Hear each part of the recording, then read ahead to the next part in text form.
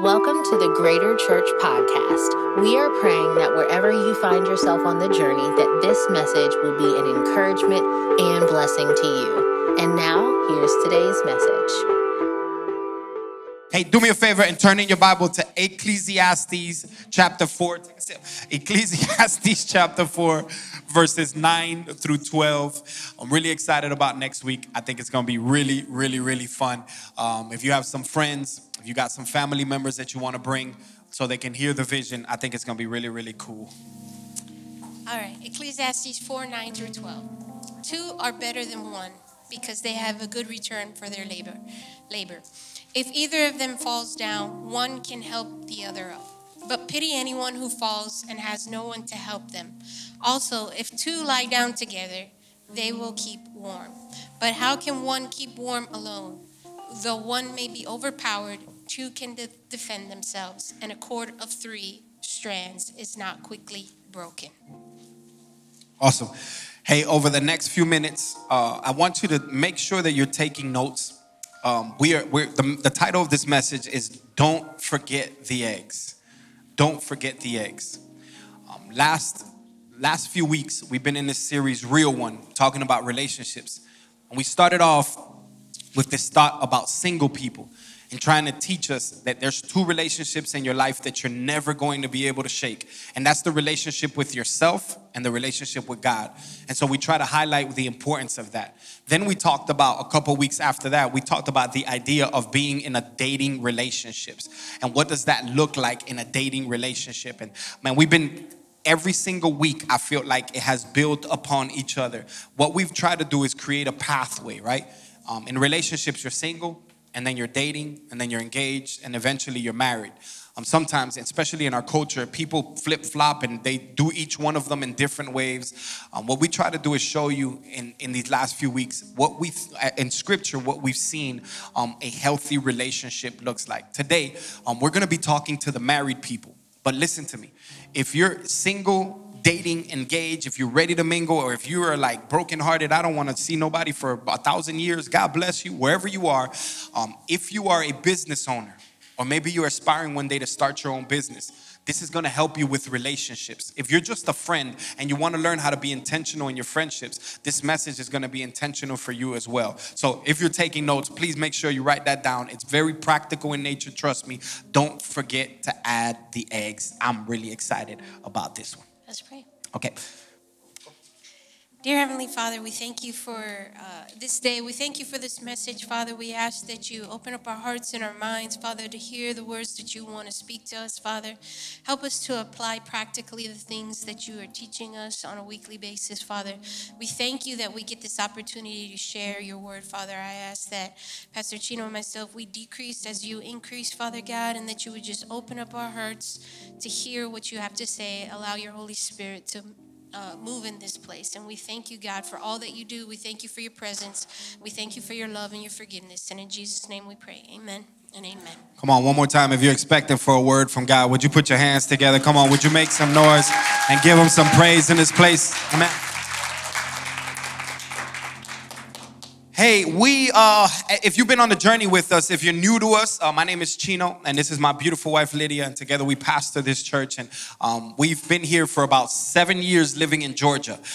We moved up from Miami, Florida, where everything is flat. Just everything is just flat. And so that means something, and you'll understand in just a minute. We both were on staff at a church down there in Miami, Florida, and I was the youth pastor, college director. I did a plethora of things. One of my responsibilities was that I would set up for baptisms. And please understand that what we had a few weeks ago, we had 14 people that we baptized. It was just beautiful. Oh, come on, we're going to make some noise. We're going to make some noise. It was just amazing. We had 14, where we were at the church, it would be like 140 people. And so what we would do is that we had to have these big pools, these above ground pools. And it was my job to set up and build the above ground pools. And then we would have pastors inside there and we would do multiple baptisms at the same time. And so that was my responsibility and my job. And it was cool. When I came to Georgia, I had a backyard. And I was like, you know what, babe? I think we should get a pool. And this was during the pandemic where we wanted to kill each other, where we loved each other dearly, you know what I mean? And we were like, yo, what if we put a pool outside? And, we had fun that way. And so we ended up buying a pool. I don't even know how we ended up buying that pool. It was crazy. On Facebook. Yeah, probably. And so, Craigslist. It was actually on Craigslist. Remember Craigslist? And so we got the pool. And I called my friend Jason, and I was like, hey, Jason, one of our pastors here at the church, I called him, and I said, hey, Jason, let's come build this pool. You want to come? He's like, I don't know, Chino. He's like, we can. Let's do it. But I don't know if you're thinking about this correctly. And I was like, man, we got this. Easy. I did this all day long at the church. One man, by myself, one hose. I did this. I know how to do this. He comes to the house, and he's like, hey, man, I was on YouTube. And I was looking at this, and it may be a little hard. I was like, no, you don't know what you're talking about. We got this. Trust me, I did this. I'm a professional. Watch, I'm going to show you. I don't even need the instructions because Cubans, we don't need instructions for anything. And so we started the pool. And, bruh, Georgia is different. If you in our old house, which I know I saw Elizabeth somewhere around here. If you look in our old house, I remember we used to put a marble. It was a joke. We would put a marble on our fireplace, and the marble would roll down. Everything in Georgia is crooked. It lives in a perpetual state of Gumby. You got to be born in the 80s, 90s to understand what that means. It's just everything is just crooked.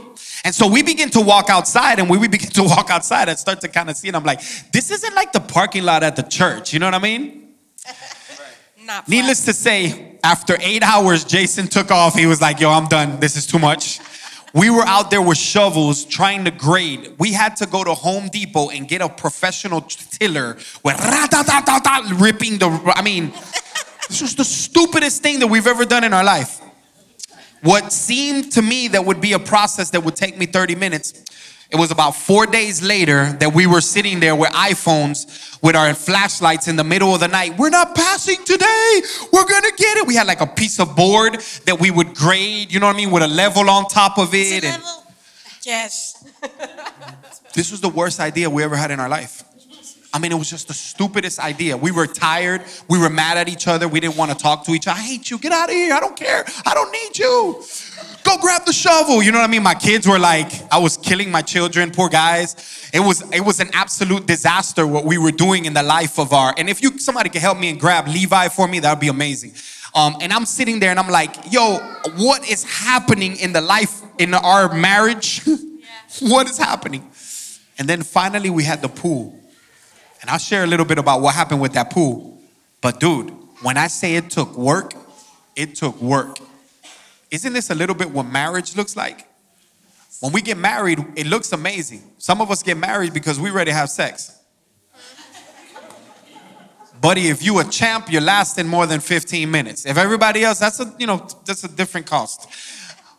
But what we did, some of them laughing. Some people get it. Some people are like, what? I don't understand. Don't worry about it. We'll talk about it later in the message.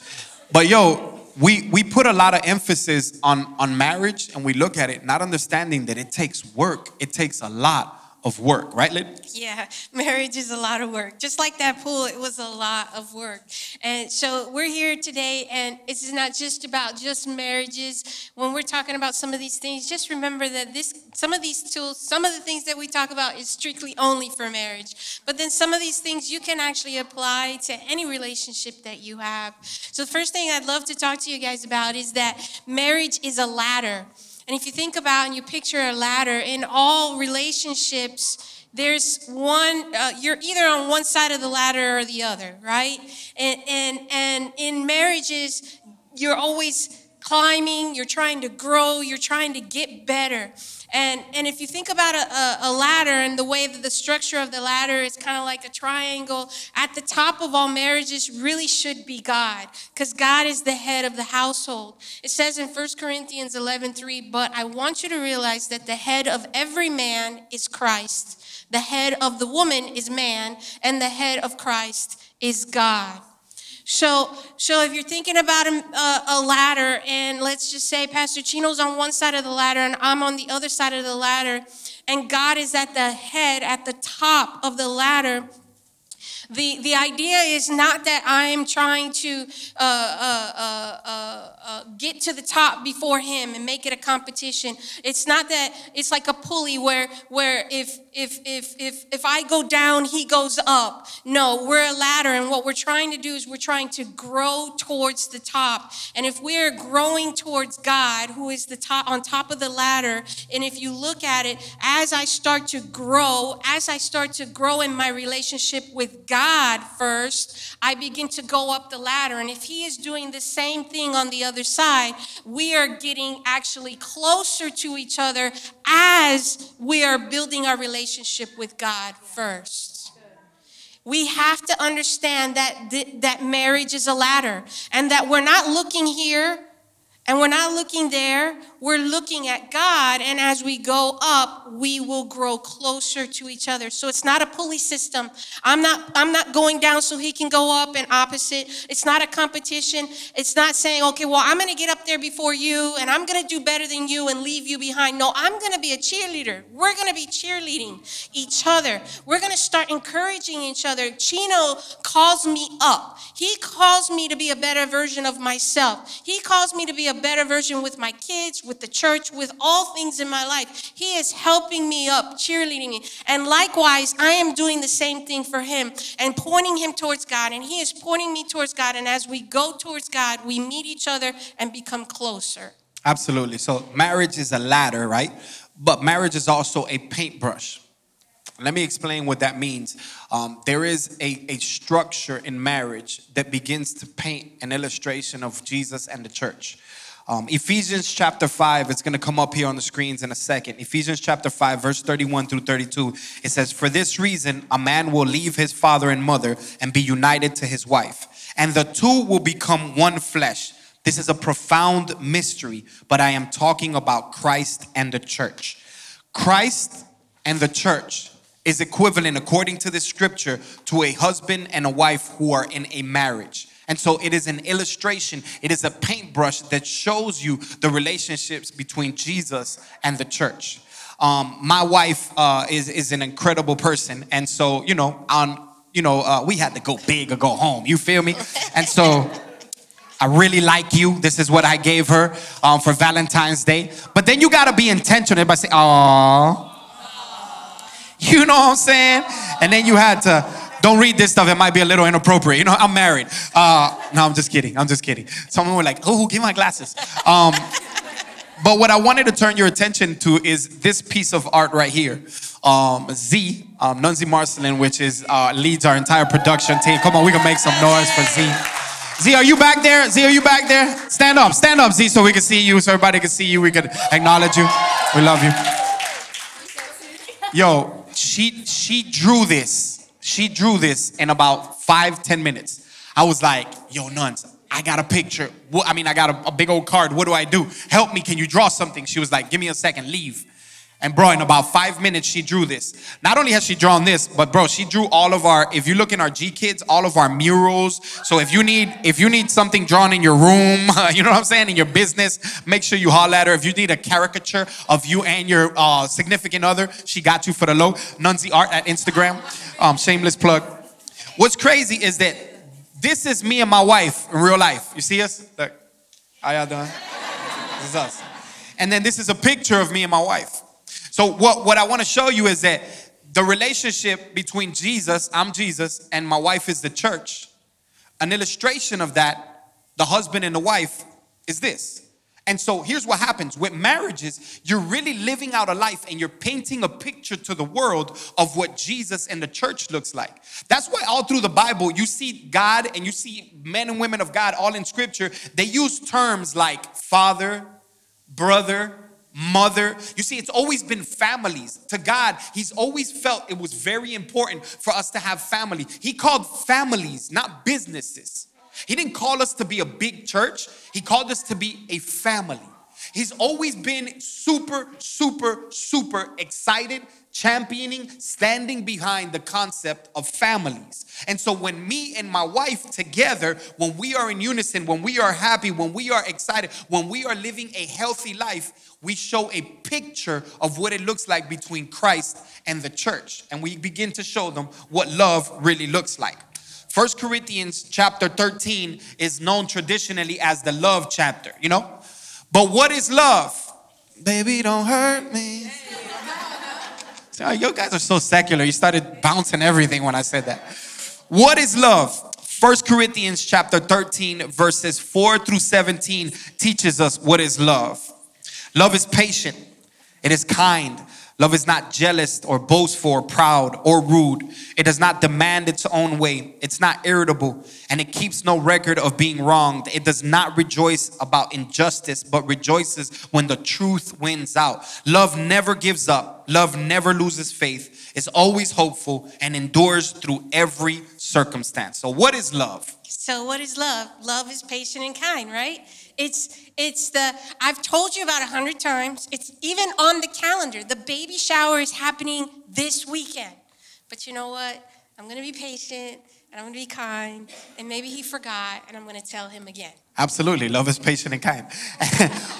But love, and all the husbands said, amen. Hey, love is not jealous. You know, I don't care that I've been preaching here for years, but every time my wife gets up here and preaches, you guys are like, oh my God, you're such a great preacher, Lydia. We need to hear more of you. You know what I mean? It's not jealous. I love my wife. You know what I mean? I'm so proud of her. Now, but for real, love is not only not jealous, but it's not boastful or prideful. And I feel like I'm the greatest driver in the world. And I got to close my eyes when my wife is driving so I feel safe. But I'm not going to sit here and be boastful and prideful that I'm the best driver in our house. Love is not like that. And love is not rude either. You know, just because we're together all the time, it doesn't mean I need to stop noticing you or stop treating you with respect. I can't be rude in the way that when I get familiar with you. I just gotta still be nice and treat you with honor and respect. Absolutely. Love does not demand its own way. If you gave me a vacation, I want to go like skiing. You know what I mean? I'm from Miami, Florida. We ain't had nothing. We have hot summer, rainy summer, a little windy summer, a little cold summer. You know what I mean? 60 degrees. Everybody's busting out chinchillas. You know what I mean? They got hoodies and gloves. It's a trip. I like the opposite. I want to go, play in the snow and go skiing and do stuff I've never done. But you know what? My wife, she loves to be in the pool. She loves the warmth. She loves that as a vacation. So I don't have to have it my own way. I want to make sure that my wife, I put preference over her. And so we'll go hang out. Let's go to vacation with your family and pay no money because we're staying at their house. Yeah. Love you, Mom and Dad. So when we going? Just kidding. Love is not irritable. I don't know about y'all, but, I went to the bathroom last night and I fell into the toilet because he didn't put the seat down, right? Okay, let's just give him the benefit of the doubt. Let's not get angry. He probably just forgot. It's not irritable. By the way, these are illustrations. These are not real things that happened, real life events. I'm a lot better than that, guys. Come on. Love is not irritable. It doesn't keep record of being wrong. We talked about it. We dealt with it. We move past it. We don't have to keep bringing it up. Love records not wrongs. That's right. And it doesn't rejoice about injustice, but rejoices when truth wins out. I told him, and I knew that it was going to happen, but I didn't say, I told you so. I just said to myself, I'm really glad he got to learn through this experience. Absolutely. And here's the truth. Love never gives up. It never loses faith. It's hopeful. It endures through every circumstance. So no matter what challenges comes, love will celebrate anniversary after anniversary. It will continue to build a beautiful story and paint an illustration of what Jesus and the church looks like year after year. That's right. So marriage it's a beautiful paintbrush. It shows a beautiful picture of what God really wants in our relationships. But let's not be mistaken that marriage is also a target that the enemy is coming after.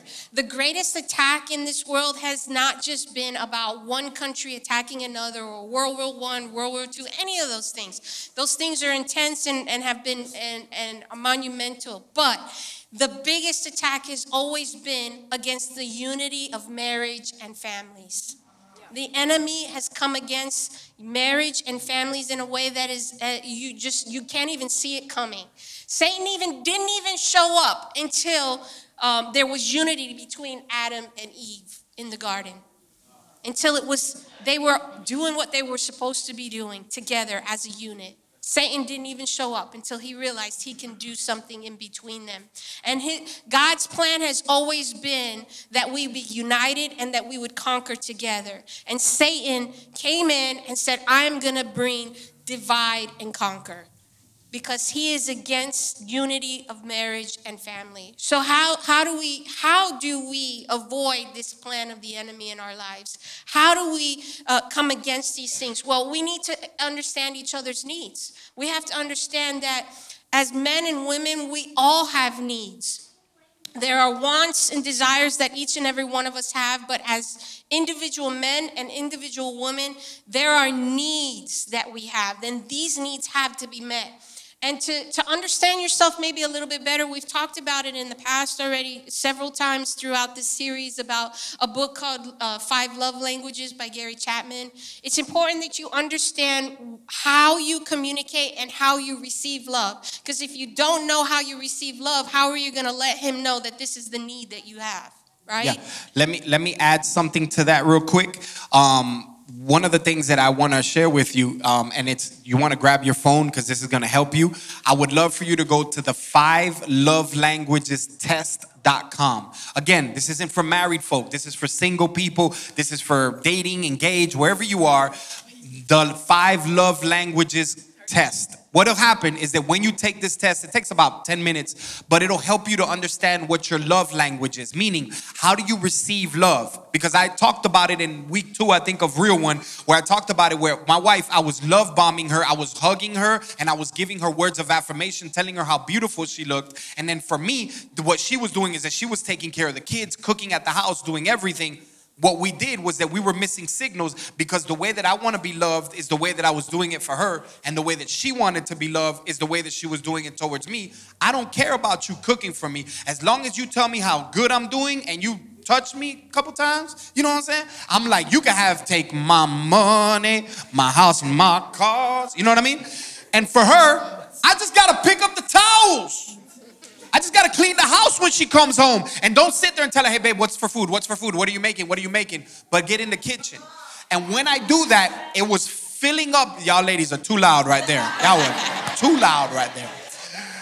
I started to learn that if I want to fill up my wife's love tank, I got to start doing things, and then I need to put this stupid phone away and actually look at her in her eyes and start talking to her. How's your day going? How was work? How are you feeling? And not get so frustrated that I can't listen to her, but actually begin to lean in. When I did that, it was a happy night in the Echeverria household.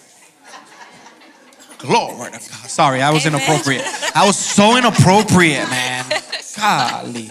Sorry. So getting back to how do we avoid the plan of the enemy who is attacking our marriages and our family and our relationships on a whole, we need to understand the needs. And like I was saying, that men and women, they all have needs. There are wants. People have wants. And sometimes wants can go either way. But when you have a need and you understand what your needs are, it's important that you will be able to function on the proper level. So take this, for example, a plant doesn't want water. It needs water to survive. A car doesn't just want gas, just to have gas in its tank. The car cannot function properly if it doesn't have gas. It needs gas to function properly. Yeah. So that's the same thing with us. We have needs, and if it's not just, okay, I want him to be affectionate, or Chino doesn't want me just to be affectionate to him just because that's what he wants and that's what he likes. It's because he needs it to be able to function as a husband for me. Absolutely. That's good. So somebody say, what do women want? What do women want? What they want is a lot. What they need is what I want to talk to you about. Just kidding. Here's we've been married in April. We were married 18 years. We've been together for a little while. You know what I mean? Not as much as others, but we've had some experience. And not only that, but I think with some real intelligent people who have written some incredible bodies of work, I think we've learned and we've come to 3 things that I think a man wants and 3 things that a woman wants. And right, so I'm gonna help you out, ladies. I promise you, I got you, ladies.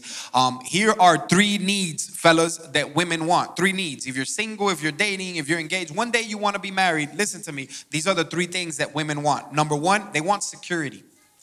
Write that down. They want security. They want a safe place for their emotions. They want a safe place for their physical, to be physically secure. But they also want a safe place where they could be financially secure. They're not looking for you to be a millionaire. They just want you to have a vision. If you have a vision and you're working towards something, that gives them security, right? And so they want security. Number 2 is that they want affection. Now, affection doesn't mean sex. Affection is something totally different. They want to make sure that you care for them, that you remember their anniversary, that you actually begin to bring flowers to them, and that you start doing things. At the beginning, it's very easy when you're in the dating process because you remember everything. You are super, here's the word. You ready? Write this down. You're super intentional. The longer the marriage happens, the less intentional that you begin with things. Affection is being able to say, yo, I'm going to put this on the calendar and I'm going to make sure that I'm intentional in showing her affection, showing her how much I love her, how much I care for her in more ways than just physical touch. And then the 3rd thing that they want is communication. This is where men struggle with because we're fixers. We want to make it happen. How do I build it? You know what I mean? We're just, what do I need to do? What you need to do is just sit down, shut up, and listen to her, bro. And I know, I get it, but... Amen. Sometimes women don't want the answer. They just want you to sit there and listen. Let them vent. Let them talk to you about it. We have 4 different fixers while they're talking. We're like, oh my God, yeah, you just need to do this. Why does it? Okay, shut up. Just sit there and just shake your leg. Do what you want to. Oh my God, babe, that's crazy. Wow. Yeah? You kidding? Wow. Insane. Wow. Just shut up. Listen. They sometimes they just want to be able to communicate with you without you always having the answer, without you always having a way to do it. It got to be your way. Well, you're stupid. Your feelings they're not crazy. There's nothing wrong with them. They're not emotional basket cases. They're actually extremely intelligent. You'll see in just a moment. But their need is to be able to have communication and be able to understand each other.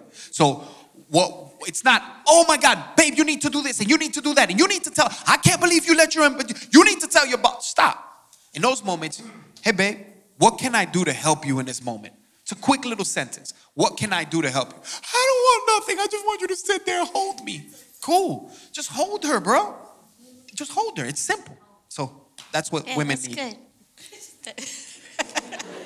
All right, ladies. Now, these are the things we're going to talk about for the men. There are 3 things that men need. And the first and most important thing men need is honor and respect. Okay? As a man, they need us to hold them at a really high self-esteem. High esteem, I'm sorry. We need to celebrate them when they do really good. We need to celebrate them in private, but you need to celebrate him in front of others, in public. If he's doing something and they're seeing it, say it out loud. Make him feel really, really good. That gives him honor. That brings him honor. It brings him a level of respect. Oh, she respects me enough that she's talking really good about me, even in front of everyone else. It's important. It's important. You're doing a good job, babe. I'm super proud of you. I love you. You get up here. Take my money, my house and my car. No, seriously, I want to take a break. I'm going to honor him. You know what? He gets up here. He speaks the word of God every Sunday. He does it without a blink. He just comes up and he does it. He does a really good job for it. And he needs that. Because it's not easy to have to prepare something new for everyone every Sunday. All right? So you did a good job. Anyways, here's some tips, ladies, if you're struggling in the area. You know what?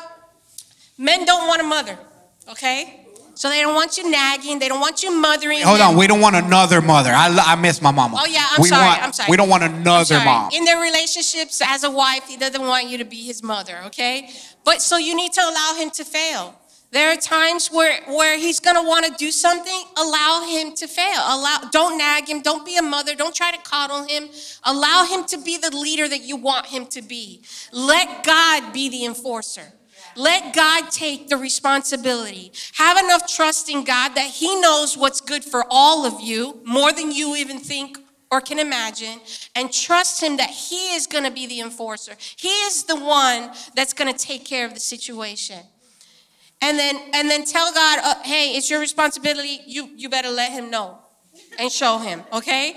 And then celebrate what you want to be repeated, okay? If you see that he did a good job taking the garbage out, babe, thank you so much for doing that. I saw that it was overflowing and I couldn't get to it, and I saw that you saw it and you took it out. And thank you. That means so much. Is there any garbage we need to take out now? Can I take out? Is there no garbage? Yeah, there's actually some out now. I got it. I'm taking care of it right now. Right now. Here's the thing, women. You are the prophet of your home. Women, we are the prophets of our home. If we speak to what we want to see, the men will rise to the occasion. We need to understand the power that we have as wives.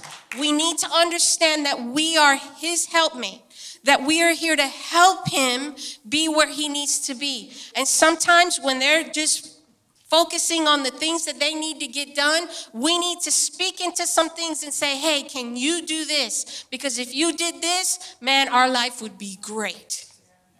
And trust God that he's going to take care of that. The second thing, men need support. They need support emotionally and verbally. It's not secondary, it's necessary. So when they need support, we need to be there.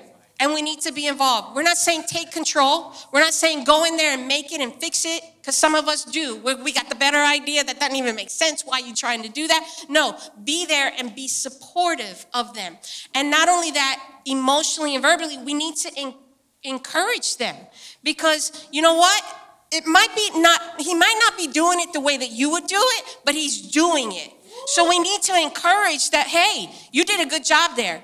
Hey, maybe next time, if you do it this way, it'll actually even be better. And he'll be like, oh, okay, that's me being a prophet, speaking life into what he's already doing and making it better. And guess what? He's going to rise to the occasion because I did it with respect and I did it with honor. And I'm encouraging him. I'm not breaking him down. And another thing, women, we need to give wisdom. Yes, because we are the prophets. God gives us this special discernment as wives and as women sometimes. And we sometimes want to take over and say, this is God. The way it's got to be done because God says this and this, and we got all this inspiration inside of us, but that's not what God has told him. So you can give the perspective, but don't discourage, because he has a good idea. He's maybe not just thinking it in the right way. So instead of just saying, no, you can't do it like that. That's dumb. That doesn't make sense. No, do it this way and do it my way. No, give some perspective into the situation and give it with wisdom, with honor. Did you want to ask? Yes, here, because I think you're speaking to something that I think is important. Let me give a little clarity. Right. So when the word talks about in 1 Corinthians chapter 12 through 14, it talks of the gifts of the Spirit. One of the gifts of the Spirit that it talks about is prophecy. And we've done an entire series on this. When we hear the word prophecy, we think that it's foretelling the future, right? Like, hey, you're going to find a lotto ticket. God's going to give you $50,000 in your bank account. Cool. The prophecy in scripture, biblically, it's to comfort, edify, and exhort.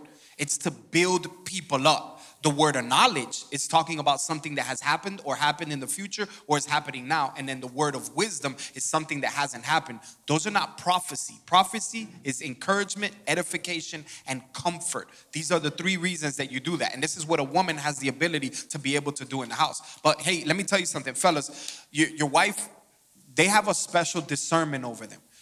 Especially in my life. I've noticed that with my wife, she has a special discernment, especially when it comes to people. Like she'll be like, hey, be careful with this person. And she'll say stuff that I'm just like, man, I used to be like, bro, you don't know what you're talking about. This person, we're teaming up and we're partnering up and they're giving me these opportunities and I'm giving them opportunities. I'm going to help them and we got all this stuff. And she's just like, just be careful. That's all I'm going to say. And sure enough, every time I come back and I say, babe, remember, buddy? And even when women, They have a discernment. Hey, that's not the intentions that you think they're coming with. And so, fellas, though we talk about that as a need for us, like, right, we want to be able to, man, if I'm going to fail, let me fail. Don't let your husband fail too bad. But like, yo, let me try stuff. Let me risk things. But when a wife begins to tell you, hey, be careful with this, have enough discernment, lay your pride down long enough to be able to say, you know what? I'm going to listen to you, because trust me, time and time again. Now, when she tells me something and she's like, hey, be careful how much time you invest in this person. Oh my God, bro. Like, here you go. I can't never have no fun.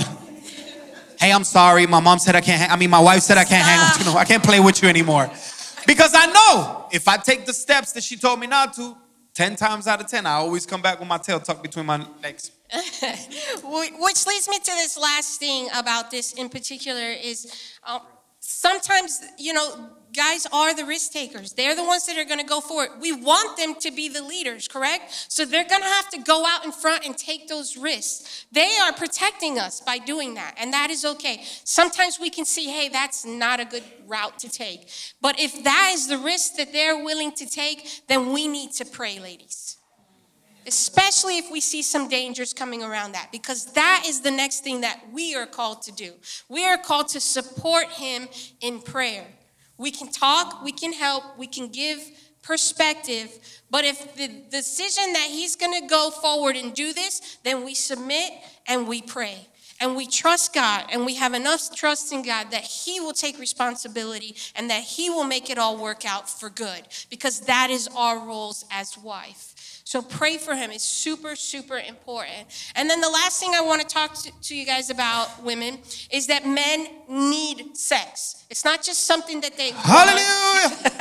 It's not just something that this is what I want, this is what I want. No, they need sex. This is a God thing. God created them to need this. In 1 Corinthians 7:3-5, the husband should fulfill his marital duties to his wife, and likewise the wife to her husband. The wife does not have authority over her own body, but yields it to her husband. In the same way, the husband does not have authority over his own body, but yields it to his wife.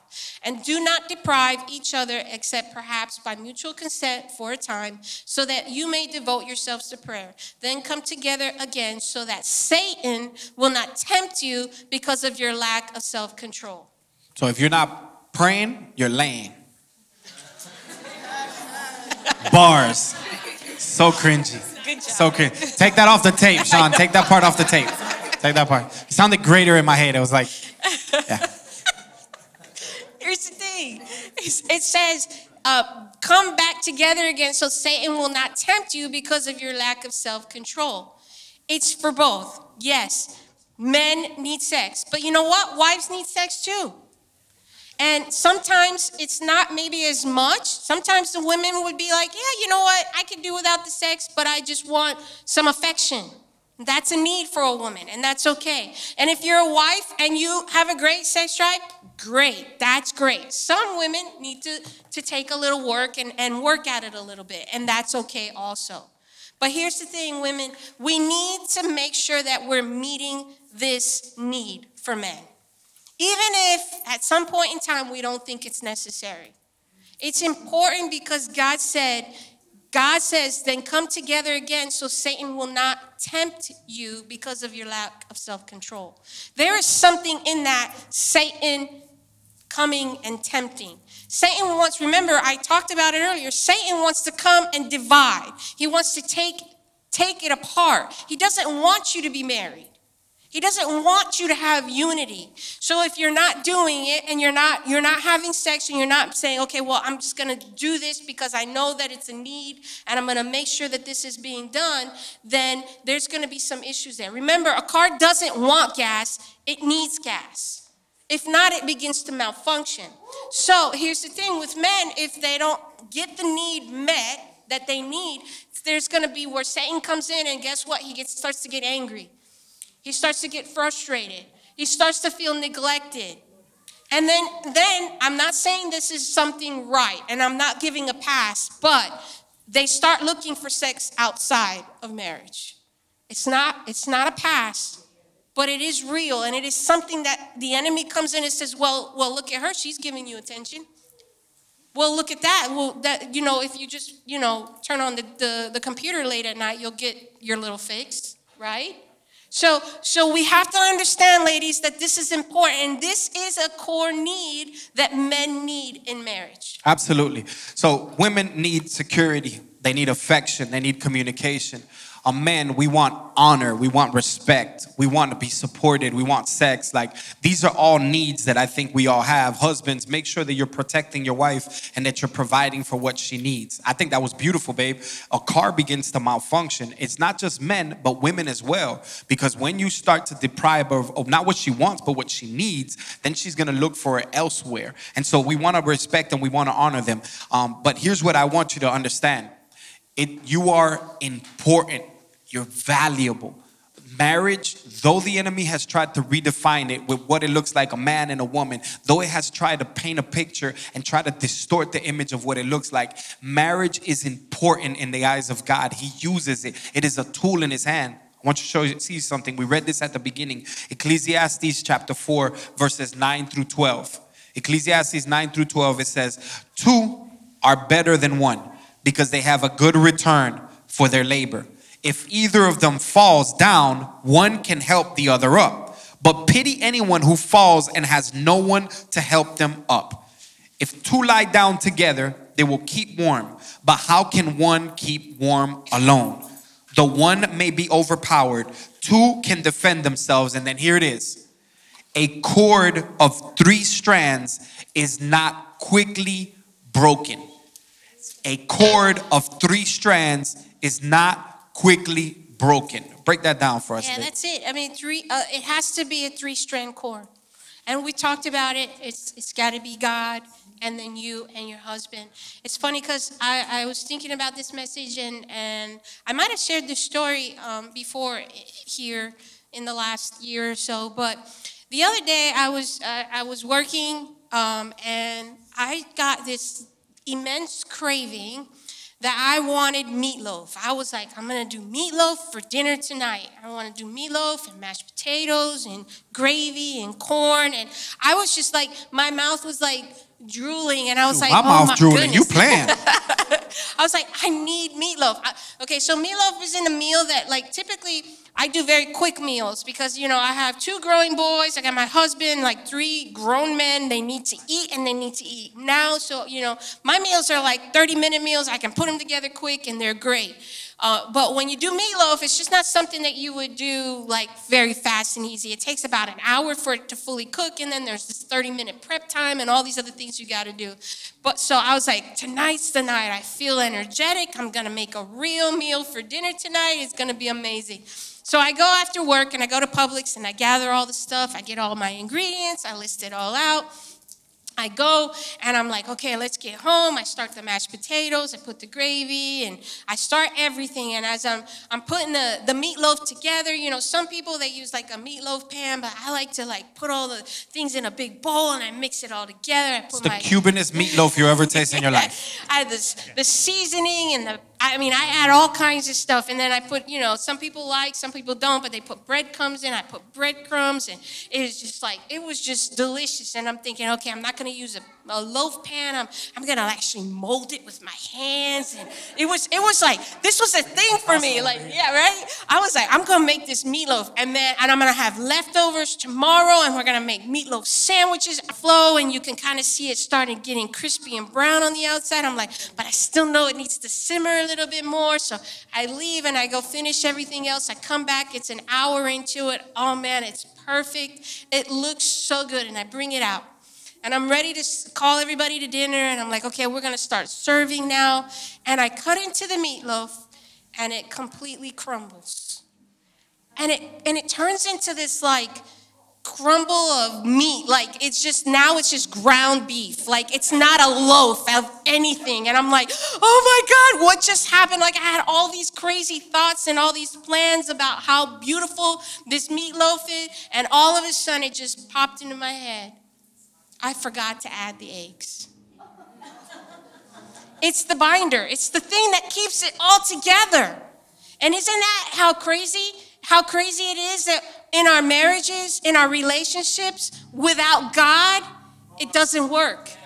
without God. So listen, the meatloaf tasted really good, right? It still had all the flavor. It was still there, but it wasn't the greatest thing ever because it was missing the key ingredient. Our relationships, it could be there, but how much better could it be if we had the key ingredient, God? In our marriages, the key ingredient of a healthy life is to have God. Remember the ladder. As we go towards God in our relationships, we get closer and closer in our relationships together. We go closer, and it becomes a functioning marriage. It becomes a functioning relationship. It actually brings forth what happens when we're missing God in our. We just become a lump of ground beef in our marriage. It might taste good, might look good, but how much better could it be? What kind of lasting effect could we have if we put that missing ingredient of God into our lives? Absolutely. Think when we incredible job, babe. What I think is that when we look at marriage, right? When we look at being engaged, when we look at in a dating relationship, when we look at people who are single, right? For some of us, as I mentioned earlier, we want to start businesses.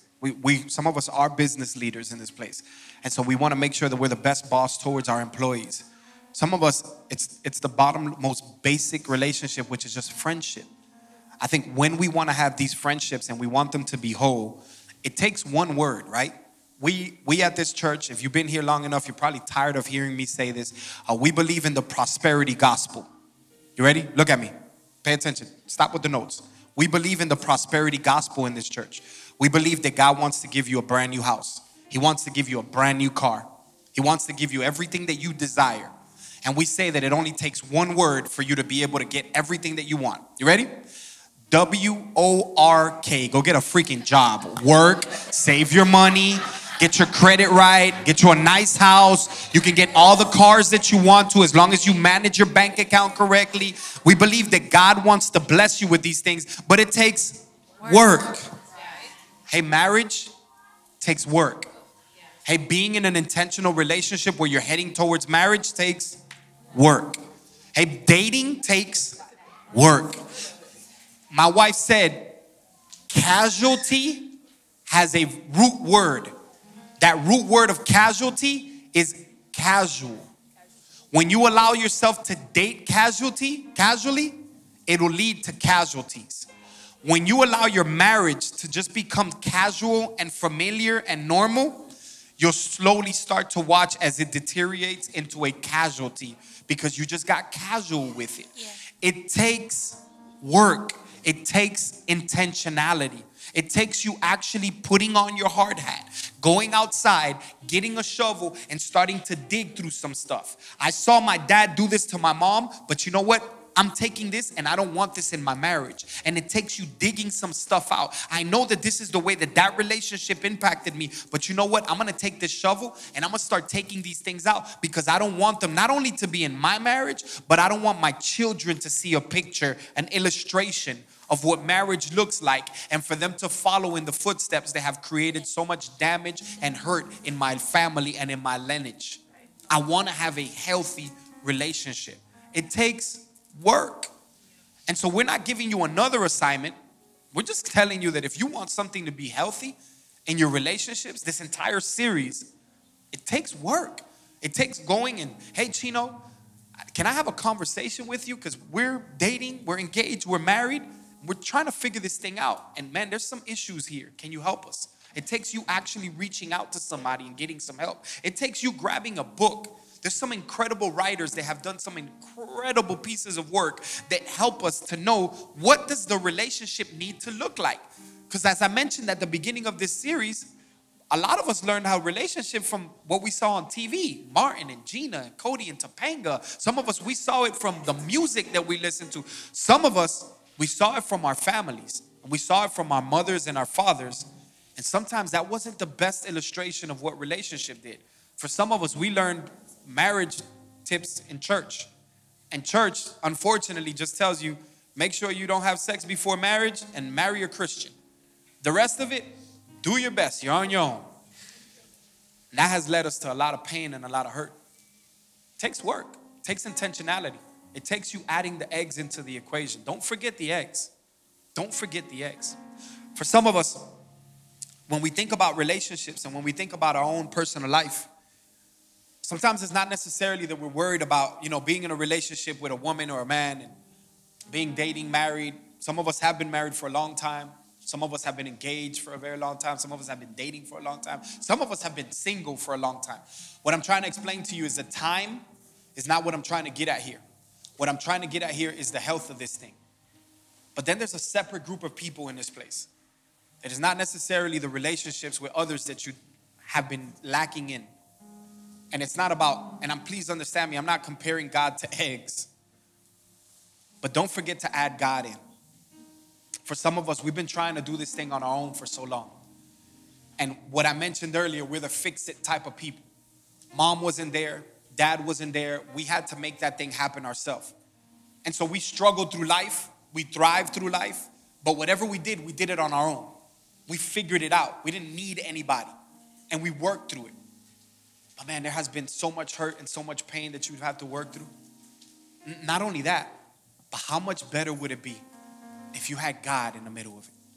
If you allowed for Jesus to actually enter into your heart and you actually submitted your will and you started to watch as God took the crumbles of your life and actually put it back together in a healthy, whole way. What would it look like if on February 28th, 2024, you finally got to a space where you said to yourself, you know what? My missing ingredient, the key element that I've been missing for so long has been Jesus. And if you invite him into your heart, I'm not going to tell you that everything is going to be peaches and roses and you're going to walk out of here with clouds and rainbows and unicorns and angels are going to be walking through your every move and your doo-doo don't stink. Listen to me. We all walk through life and we all walk through journeys. But there's something beautiful about the fact when you have somebody walking with you on this journey. Some of us feel so alone. We've been holding on to this shame and this guilt, anger, anxiety. Shame has become our friend and our ally. And we walk into situations with him. Can I tell you that that's not what God's plan is for your life? He wants to produce joy in you. He wants to produce strength. He wants to take those broken pieces and he wants to bring them back together in such a beautiful way. But it takes you opening up your heart and allowing for him to enter into your heart and for you to accept him. How does that happen, Chino? What do I have to do? How much money do I have to give at the church? How much time do I have to serve? Do I got to be a member? Do I got to sign up the roll? You don't have to do any of those things.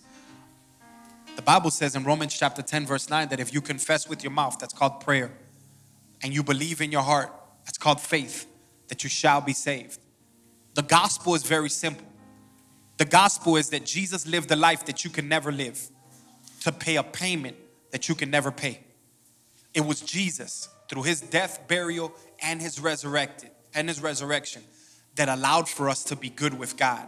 He already did the work, and all he does is offer you an invitation.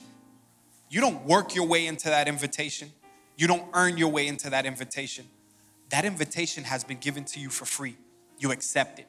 When you accept it, then you start to watch as life starts to change and God starts to work in you and you start to notice things start to begin to change. But it begins with this initial step of accepting Jesus as your personal Lord and Savior, confessing with your mouth and believing in your heart. Would you do me a favor? Would you bow your head and close your eyes for just a moment? Thanks for listening to our podcast today. The mission of Greater Church is to reach and empower all people. We hope that this message met you wherever you find yourself on the journey. If God is using this ministry to impact your life, please head to our website at